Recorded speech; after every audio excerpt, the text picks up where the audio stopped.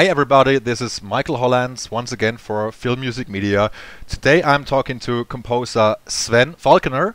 Over the past 7 years, Sven has had the possibility to showcase his great talent, scoring several short films and documentaries, as well as working on scores providing synth programming and/or additional music and arrangements, score production and assistance. Furthermore, he was given the chance to perfect his talent working with some of the most high-profile composers in the industry. For instance, he worked as a scoring assistant on Ridley Scott's Robin Hood and Despicable Me at Hans Zimmer's remote-controlled productions facility. And since 2010, he has enjoyed an ongoing collaboration with one of the best composers in the business, James Newton Howard, working on such high-profile films as Nightcrawler, The Hunger Games, The Bourne Legacy, What Lives Inside, The Green Hornet, Snow White and the Huntsman, The Tourist, Maleficent, Concussion, and so many more. Welcome, Sven. Wow, what an introduction, Michael. I've never been introduced like that before. I feel so honored. Thanks. You're more than welcome. More than welcome. Well deserved. Thanks. Okay, at first I would like to get some information about your musical education and background. Oh, okay. Absolutely. Yeah, so I was born and raised in Belgium, and I moved to the United States when I was 27 years old. And so in Belgium, I started following Music Academy. I think I started at age, let's see, probably around 6 or 8, I think 6 probably. And basically it's kind of, it's in Belgium, so it's a very classical system. It's quite rigid, and you start the first year with music theory, and then you add on an instrument, which, you start playing when you're 7. In the end, you end up playing an instrument of choice for 9 years till you're 18. So I guess, yeah, the academy starts at 8 and you start playing the instrument at 9. And then all these classes get added on over the years. You get music history, you get playing together in an orchestra, you get evening classes playing with harmony orchestra or symphony orchestra, and so on. So you kind of get a fairly wide education in music. It's a little different from the American system, where what I really like about the American system is that a lot of students get exposed to music in school, which isn't really the case in Belgium. So you really have to actively make a decision to get a music education and do it in the evenings. So it's a little more, it takes more time. But unfortunately, not everybody gets exposed to it. You kind of have to either have parents who support it, or you have to want it yourself.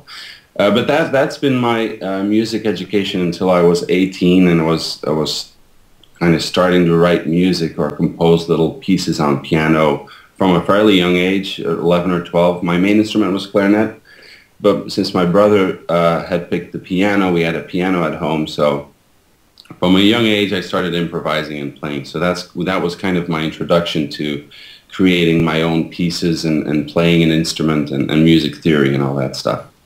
And then after high school, I studied electrical engineering, which was quite a different field. But I was very heavily involved with music during university, which I studied in Ghent for 5 years. And so I founded a symphony orchestra. I played in a funk band. I write more and more music. So it was kind of a passionate hobby of mine, and I took it quite serious, playing in the symphony orchestra. And so I kept on being exposed to a lot of writing and a lot of playing. Then after engineering, I worked in that field for quite a while. My last year in college, I studied in Rome, though, and I lived with an Italian director, and I wrote.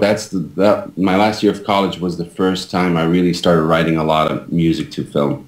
And after that, I worked in the engineering field for quite some time, and then I decided to move to the United States, amongst others, because I kind of wanted to get more into film music. And then I started following a UCLA film scoring program, where I got exposed much more deeply to conducting and orchestration and instrumentation and counterpoint. And I started conducting my own pieces in sync to picture with a live orchestra and all that stuff. So that was really my first exposure to proper composition classes and counterpoint. So fairly late, I had already been working for quite a few years in a very different field. Wow, cool. Yeah, well, it takes a lot of time, I think, to learn this craft. Like you just said, orchestration, arrangement, conducting. So many people start at a very early age, and it takes a lot of time to learn the craft, from spade.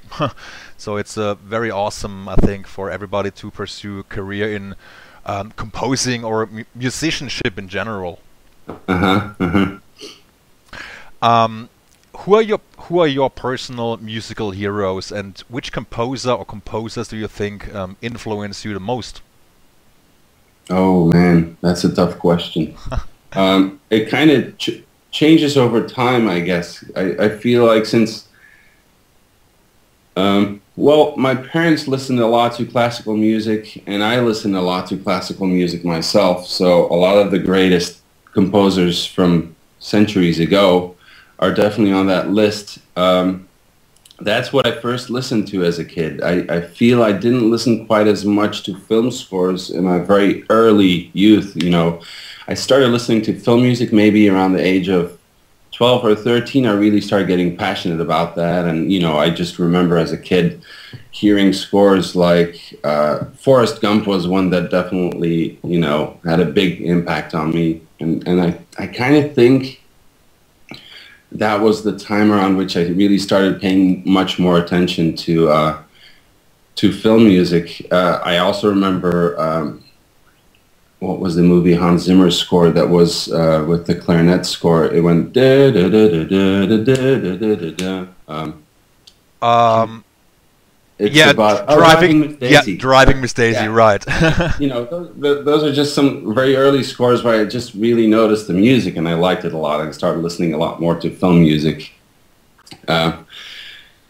But still, just having listened to all the great classical composers, I feel that's had a big influence on me, and it kind of changes over from one year to the other. I remember 2 years ago, I was completely obsessed by Jupiter, the planets from Holst, and it kind of varies, and then it'll go to a different type of classical music, or it can be a film score. I know the person I work for, James Newton Howard. Yeah.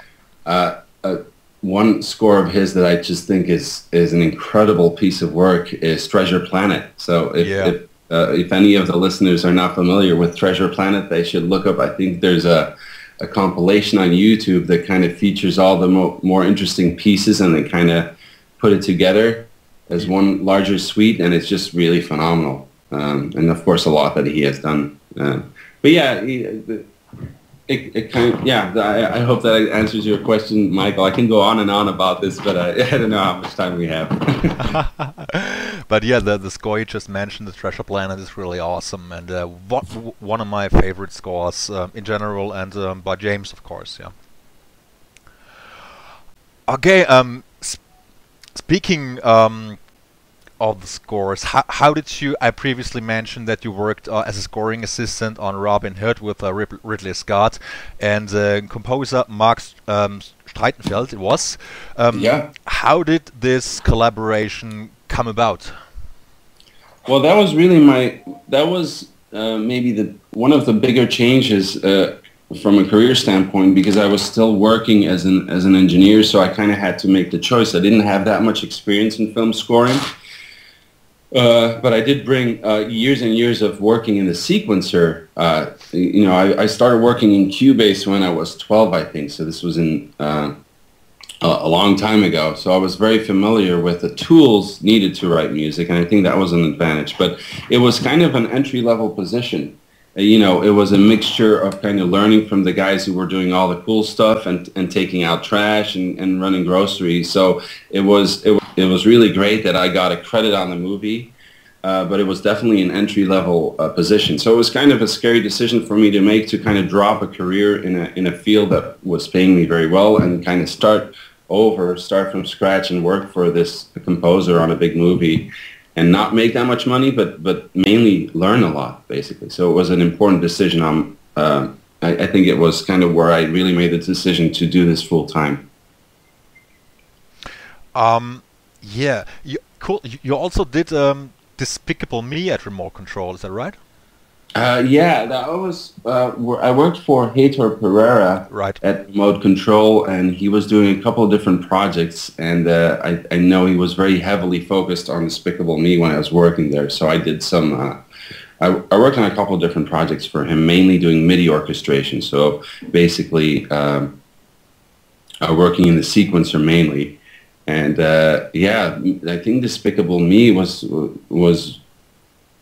a really important and big project for him, and I think he did a phenomenal job. And I got to see him do all the guitar work he did on that score, and which he, you know, it's a really cool, fun score that he wrote for that movie, and Yeah. fun collaborating with him on it.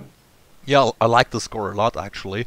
Yeah. Yeah, I think Heitor is a phenomenal guitarist. Oh, So he's amazing. Yeah. yeah, Source. He's a what's the word? He's a source of nature. I mean, yeah. And you see all the guitars in his studio. It's yeah, pretty yeah. The force of nature. force of nature. Exactly. Yeah.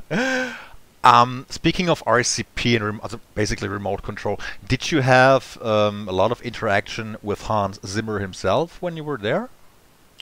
Oh, not that much. I was mainly working for Heitor, and it's a big facility. So there's quite a few composers.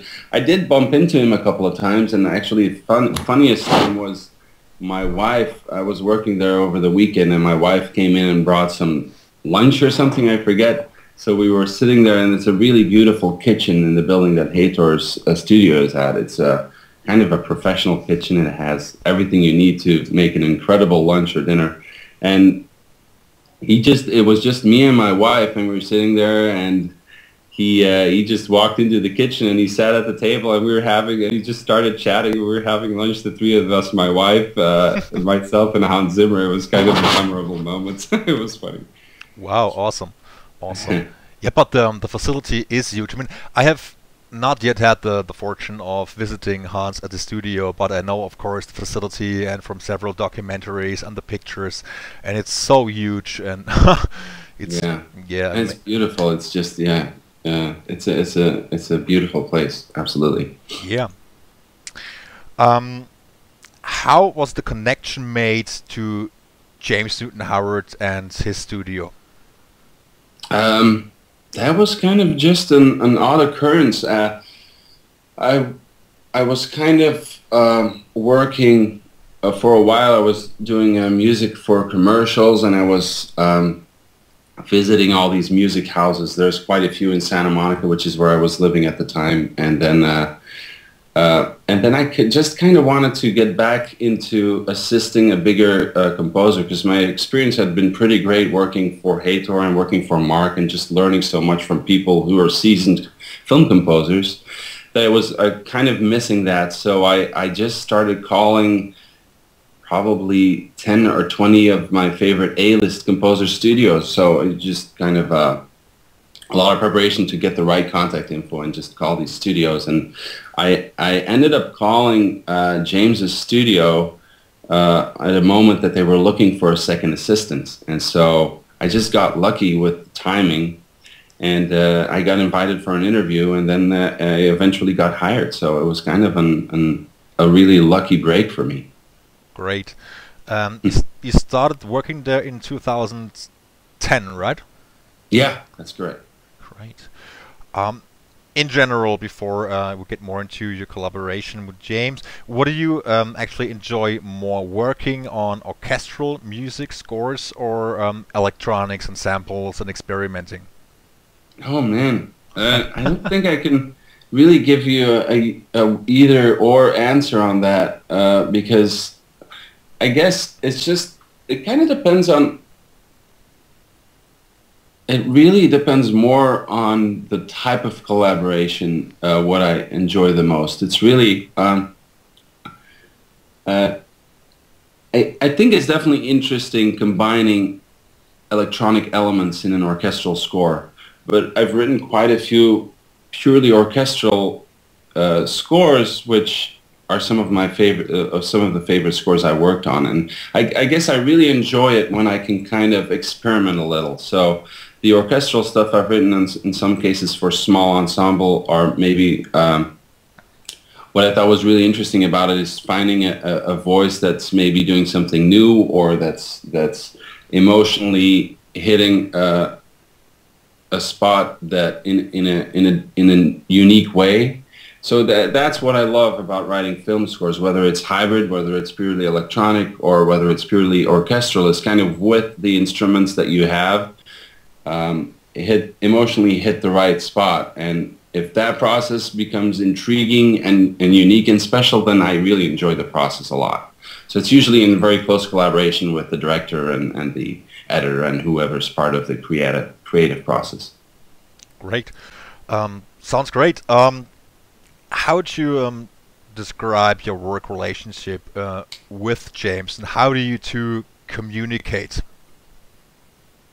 Oh, well, it's kind of developed over time. I started working as a second assistant, so I was more shadowing the first assistant, which was Stuart Thomas, who's another incredible film composer and who kind of taught me everything. And I worked under him for 2 years, so that was quite a long period of time that I could, that James could get used to me just kind of shadowing this first assistant. And I think that was a nice way to kind of be introduced to the studio and to his operation, because it gave me enough time to get used to his way of working and to really understand the process, whether it's creative or whether it's technical. And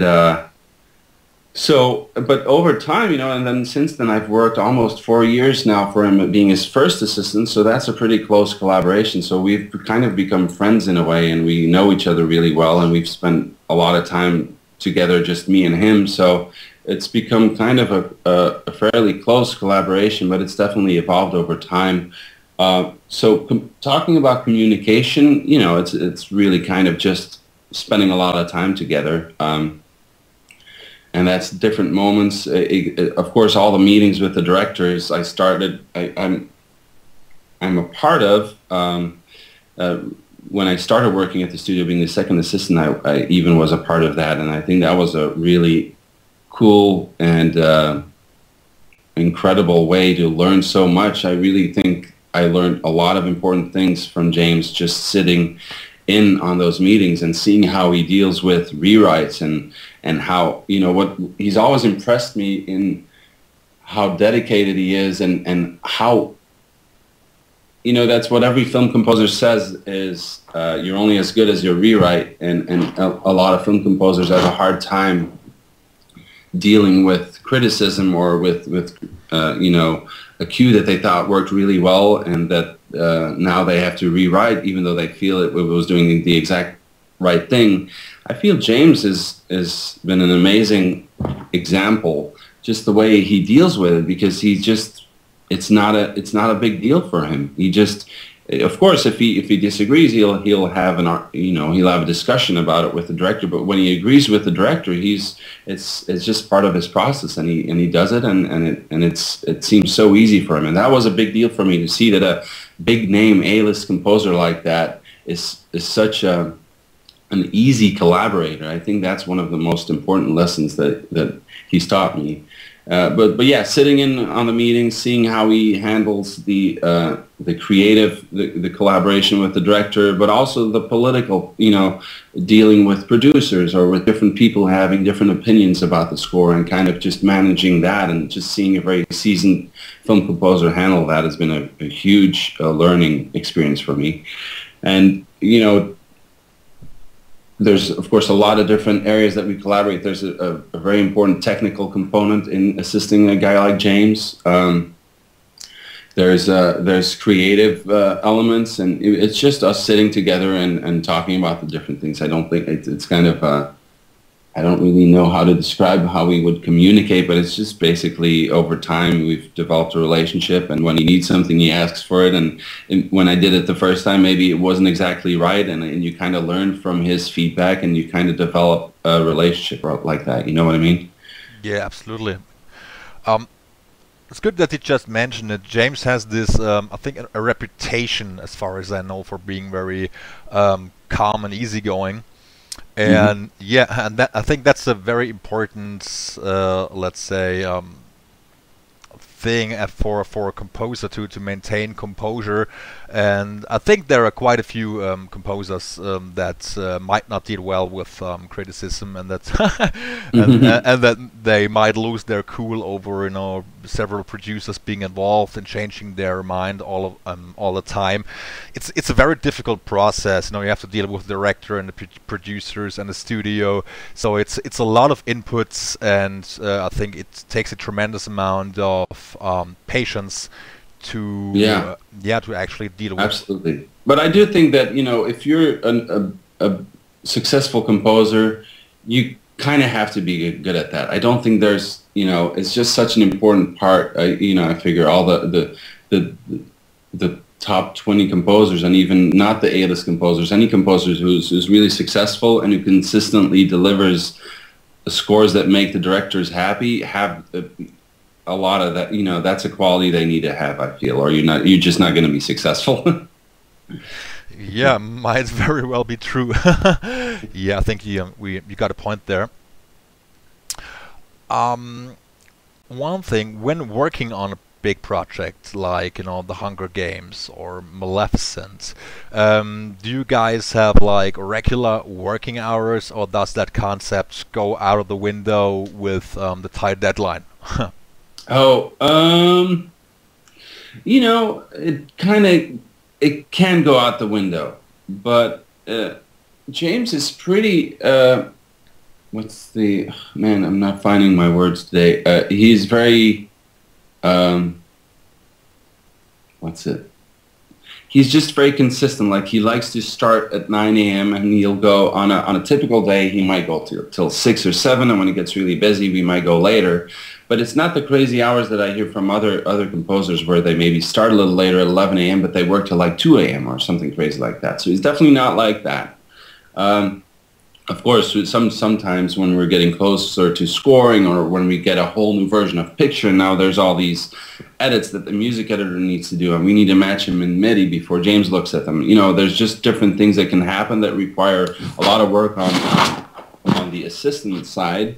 So if James is working hard and he's writing a lot of new music, and we're dealing with all these other technical issues, then, you know, it can get busy on our end. And then sometimes I'm working, you know, still like a lot of hours after James leaves the studio, and then it can get a little crazy for a little while. But it's not a consistent level of craziness at his studio. He's done it over 30 years, so he has a very clear process that just makes a lot of sense. He also works with all the, you know, the orchestrators he works with, the conductor he works with, and the MIDI preparation company he works with. All these people are just so, they all know what they're doing. So it's good to have a very clear process and steps, and it rarely happens that we run out of time and that we're panicking and now we're all working 24 hours a day and we're not getting the parts ready. That just never really happens. He knows when he needs to be done with a score for it to still be easy on everybody involved in the process, and be able to do their best jobs, you know. I think that's another great thing about the way he works. Is I think for a lot of assistants who work for big composers who have a really good process in place, is you just learn their way of working, and you adopt all the best parts of that process, and you kind of implement it in your own. Wow. I think it takes a tremendous amount of coordination to get through a project. And I've heard several stories of composers working, you know, 24/7, or meeting a deadline. You know, it's really tough. And I can remember one. I think it was King Kong, when James came in so late in the process. I think one of the orchestrators said that he was working from 9 a.m. in the morning until 3 or 4 a.m. in the morning, Yeah, for basically yeah, 6 or 7 weeks, and that is an such a huge amount of pressure. Oh man, the King Kong. That happened a couple years before I started working there, but I definitely talked to Stu because, who was the first assistant when I got hired, but he worked there a couple years before I started working there. Yeah, that was one of the first projects he had to manage, and can you imagine just arriving at a studio and it just getting thrown into a project like King Kong, where James, I think in less than 4 weeks, had to write over 3 hours of music. It's just incredible what he achieved there. And I remember Stu was telling me they were scoring at 4 different scoring stages simultaneously to get it all recorded. And then the director was in New Zealand, and the music editors had to fly out to New Zealand, and now they're playing back cues. And it was just crazy. James was writing while the music was getting recorded at 4 different stages. This was back when Todd AO was still open in LA, and they were at Fox, at Sony, and I think they were at Warner Brothers. They were just, everywhere. It must have been, that's beyond anything I've experienced. That must have been a crazy, crazy time. But yeah, that was definitely one of the craziest times in James's career, I think. Yeah, sounds quite like a nightmare scenario. Yeah, it's kind of incredible that they pulled it off. Just logistically, that they were able to get the parts everywhere. And it's incredible. I think it's one of the things that happen a lot in this business when a composer gets replaced for whatever reason. You hear these stories a lot. Somebody gets laid off, or there's a creative difference, and somebody else has to step in and finish a score or write a new score within 3 or 4 weeks. Have you ever had an experience where you were coming in so late in the process, maybe on an indie project or something like that? Yeah, I've had that. I think only once, but there's definitely one project I can remember where I just had to write one cue very late, and it kind of had 3 days to write, and it was just one cue, so it wasn't like 20 or 30 minutes of music, but it was kind of a similar thing where, at the end of a project, you kind of have to come in and there's already a lot of music is existing, so you can kind of have to take that into account, and you can't write something that sounds like a totally different score. So it was interesting because I've only had to do it once, but it was interesting to kind of take the sensibilities of another composer into account and write something that you feel like he might have written, although he wouldn't have, but you're writing it. But that's kind of an interesting way to approach a score. But yeah, I think I've only done that. I've only been involved that late in the game once, I think. Okay. One of the pieces that you wrote that I liked the most was What Lives Inside, the series. Right. Yeah, a way back I asked you whether there were plans for a CD release, and apparently there are still none. That was the first time you had a co-scoring credit with James, I believe. Yeah. Could you tell me something a little bit about that project? Oh yeah, that was a big deal for me. That I worked on Maleficent with James. Yeah. In my usual role, assisting throughout the process and doing some additional arrangements and stuff like that. But I got, James collaborated very closely with the director Robert Stromberg, and I think he started writing on that movie a year before it got released. So he took quite a bit of time to develop thematic material on that movie, and then the movie got recut in the middle of that. But it was just a very long process, and it was interesting because I feel you can hear that in the score. It was just, you can tell that it was given time to develop and really become the Maleficent score. So I kind of already knew Robert Stromberg because we were in London together when the score got recorded, and I was there during all the meetings, so I kind of was a familiar face to him, and he knew me. And the What Lives Inside thing was a mini-series. It was 4 episodes for Hulu, which it's still on Hulu. It was kind of a promotional thing for Dell and Intel as well. So it was an ad agency that kind of put it together with Intel and Dell. And then RSA, Ridley Scott's ad branch of their company, were producing it. And I think Robert Stromberg got hired as the director on it. So that kind of he asked James to do the music, and so we just both ended up writing big parts of the score on that. So it was my first official co-composer credit with him, and it was, you know, it was an incredible experience working with James and hearing the stuff he'd write, and then him listening to the stuff I'd written and having the director sit there and critique both our pieces. It was just kind of a very unique and a first off experience for me. And it was a great opportunity because it was a genre that you don't really get that easily, because it was animation and with live action, and it was a very fantastical, magical story. So Yeah. it was very cool. It was a very cool project to work on. It also, we didn't get to score live orchestra, so we were trying to push the samples, the orchestral samples, as far as we could. So it was an interesting exercise that way too. Sounds wonderful. One thing, what do you think of all the movies that you've worked on so far? What do you think has been the most difficult or challenging scoring assignment for you personally?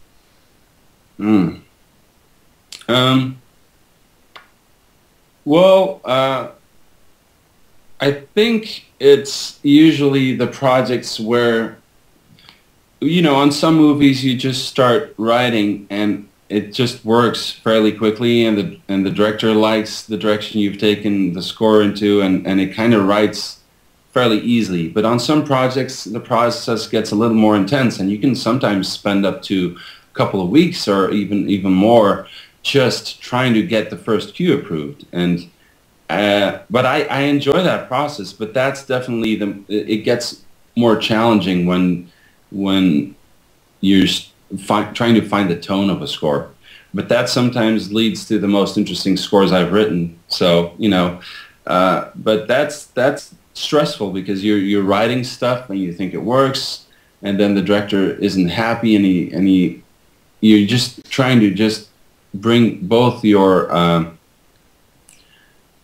sensibilities together and find a thing that works on for the director and for the story. So I think the times where it took me a longer time to find the right find the right tone for a score, that's probably something that's been some of the most challenging stuff, I feel. Yeah. Okay. You scored several short movies, documentaries, and also some independent movies. Would you say that there is more time, more freedom writing for indie films? How would you describe the difference?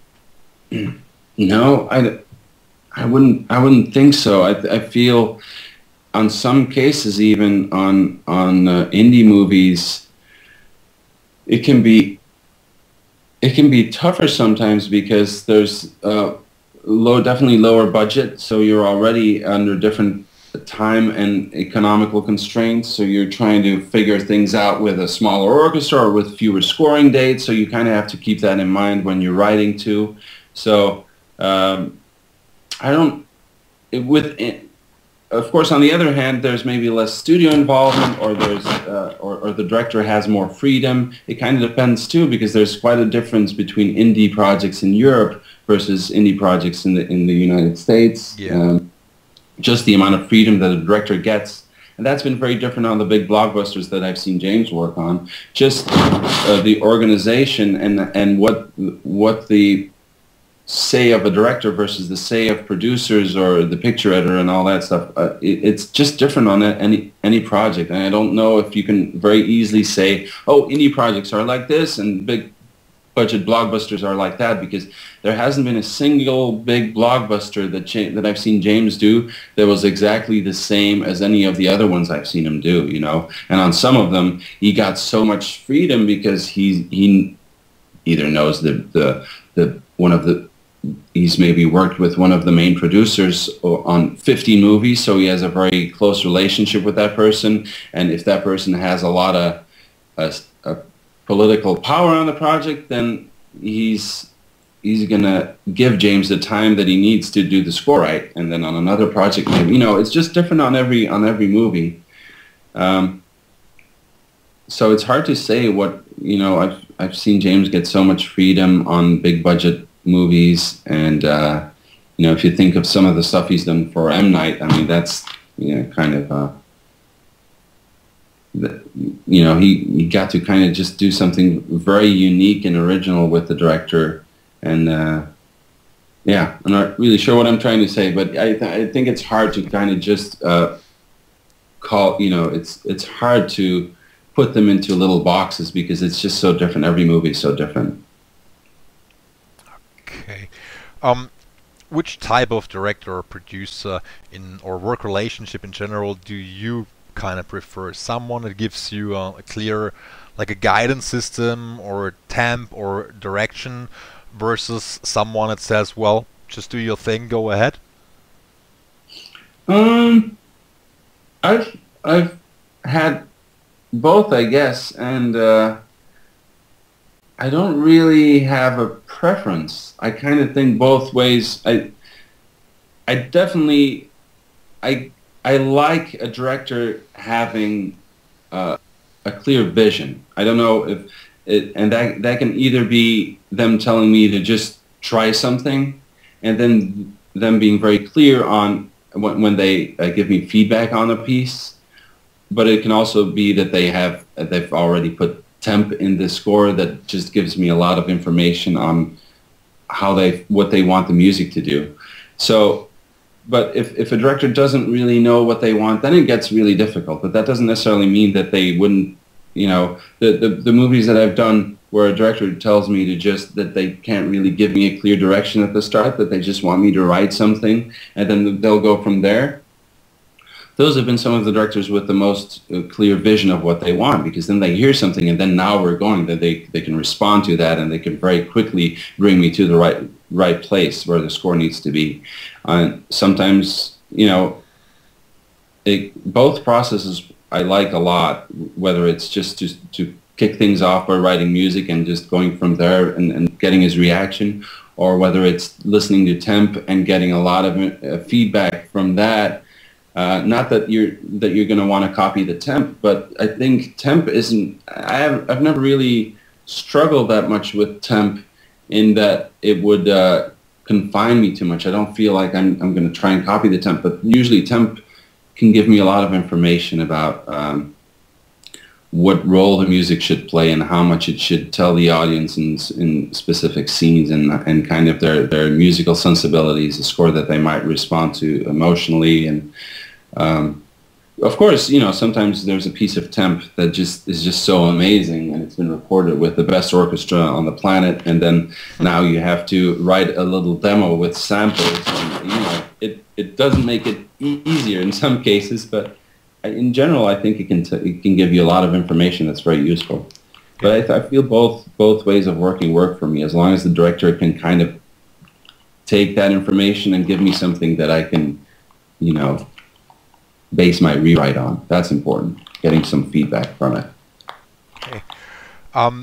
You always do a mock-up, right? You don't write with a classical piano, pencil, paper like some other guys do. You always use electronic samples, right? Yeah, absolutely. Yeah, I know that some composers are still out there that still use the old-fashioned way. I think John Williams, still scores the old-fashioned way. Yeah. But I've heard several people say, well, we actually can't do that anymore, because the producers and the directors want to hear a finished or a complete version of what it will sound like later on in the process, because that we can make adjustments much faster and quicker in this process.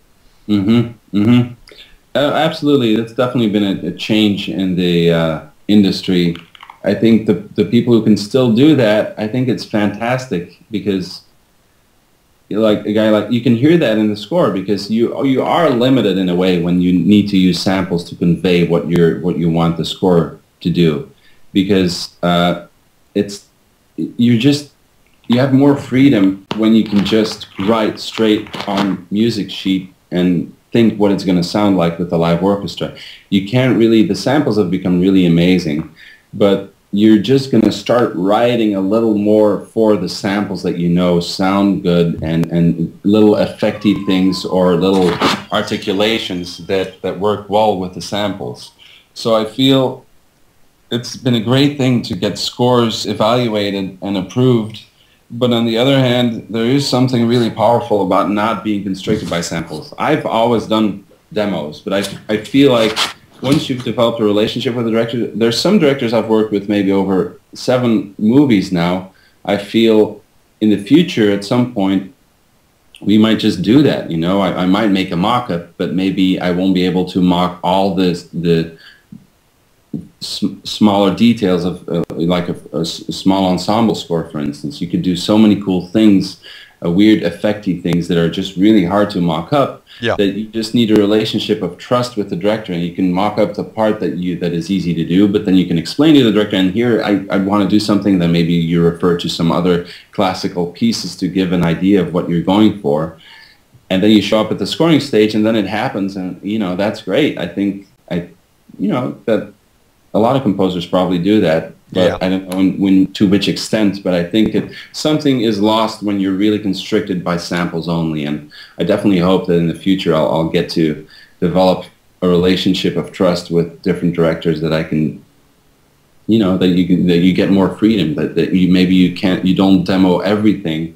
Well, you demo each piece, but maybe there's certain elements that only come to fruition at the scoring stage. I feel like James did that in a way with After Earth score, because he scored these concert ensemble instruments, these Baroque medieval string instruments. Yeah. And he did all these weird bendy, effecty things on that score, and it was like nothing I'd ever heard. It was really cool, and it was definitely something that was hard to demo. You know, we sampled the instruments before we started working on it, so we had some samples, but all the weird bendy stuff, that would just happen at the scoring stage, and it sounded incredible. So, you know, that's an example of where it's not fully demoed. I thought that was great. Absolutely. Well, I think there's a pro and a con for every approach. Well, you can pretty much, you know, mark it up, or well, I've heard stories about, you know, composers that wrote, you know, the old-fashioned way, and then when the director and producer showed up at the scoring stage, and they said, well, it doesn't sound anything like anything that we've imagined, and the whole score had to be redone. And you know, had they had, you know, the benefit of, you know, samples, they might have, you know, found out very early on that it doesn't work at all. Yeah, then the composer would have had more freedom. But I've also had other composers say, well, we can't mark this up because, you know, certain string articulations are just, they sound so different when they are performed live as opposed to the mock-up. So I think there's always a pro and a con. Yeah, absolutely. I agree with that, for sure. You worked on a film called Bloodfather, right? It stars Mel Gibson and William H. Macy. The project has been finished, right? Could you give me some insight about Bloodfather? Oh yeah. Well, again, that was a big important movie for me, and I think right now it's scheduled to get released obviously the third quarter of this year. Yeah. Okay. Yeah, that was so it stars Mel Gibson, and he looks like a wild, crazy dude, and he's really great in it. I gotta say, he's just the movie just reminded me of what a force of nature, as you've told me. Yeah, he's just a phenomenal actor, I feel, and in the movie he just draws you in, and it's just Mel Gibson back to, you know, what, if you think of all the movies he's done and even directed in his lifetime, it's just, you can't deny that he's an incredible power on the screen, and I think you can see that in this movie. But anyway, yeah, the movie is about him kind of connecting with his daughter again. So the score, it was an exciting project because it's going to be my first movie that's going to get theatrical release, if it does get theatrical release. So it would be very exciting on my end. And we did a couple of days with orchestra, So I got to use live orchestra on it, and it was about him reconnecting with his daughter. So it's kind of between, there's a couple of big action sequences, but then there's very soft moments between him and his daughter where they're kind of, opening up again. So it was an interesting score. It kind of was between those two worlds, them connecting versus them being chased by a motorcycle gang. It was a very great opportunity, I gotta say. Cool. What is your, if you're allowed to talk about it, what is your most recent project? Well, right now I need to finish the score on a documentary by end of May, which I'm very excited about. It's by a director named Ming Lai, who is doing a documentary, Visions of Warriors, which is about how photography as therapy has been very effective on veterans. And so the documentary mainly follows 4 veterans and kind of how they've dealt with their, PTSD and other issues they're struggling with. How photography has kind of had a really positive influence on their life and dealing with those issues. And they mainly follow these 4 veterans, and they're very different in gender and ethnicity and kind of their background and when they went to war and which war. So it gives you a very diverse view on the issues that veterans struggle with, and kind of how photography has kind of changed their lives. So it's going to be a really fun documentary. I think it's going to be quite emotional and an important documentary for me. So yeah, I'll be working on that, and I'll need to be done with that by the end of May. Okay. Do you have a favorite movie in general? I mean, not the movie that you've worked on, but just any movie. Yeah, there's a couple of movies that really stood out. Groundhog Day I like a lot. Yeah, I love that one, yeah. And then, when you're talking about film scores, I just remember, obviously, Jurassic Park and things like that, or Back to the Future. Eternal Sunshine of the Spotless Mind. Yeah. Just to name a couple. But yeah, there's a lot of favorite movies out there that I have. I like the Good Heart, which is kind of I think it's on Netflix. It's with Brian Cox and Paul Dano. I've been surprised not a lot of people know about the movie. But yeah, I love movies. I watch movies all the time. Yeah, me too. A lot of favorite movies. Oh yeah, so do I. Well, I watch so many movies each year, and right now, it's Oscar season, and there's so many movies coming out. Not like in Germany that were released, maybe 4 or 5 weeks ago in the States. And right now it's pretty hard for me to keep up actually with all the work going on. So many movies, and but it's I love that. Well, I've been watching movies like forever, and it's such a big part of my life as well, not only movies but music as well. And basically I can't get enough of that stuff. Yeah, no, and actually, speaking of German movies, what was the Das Leben des Anderen was a really great movie by Florian Henkel von Donnersmarck. Like sometimes you'll see a movie that will change your idea of movies. Memento was another one that I really loved. But yeah, sometimes there's a movie that really jumps out, for sure.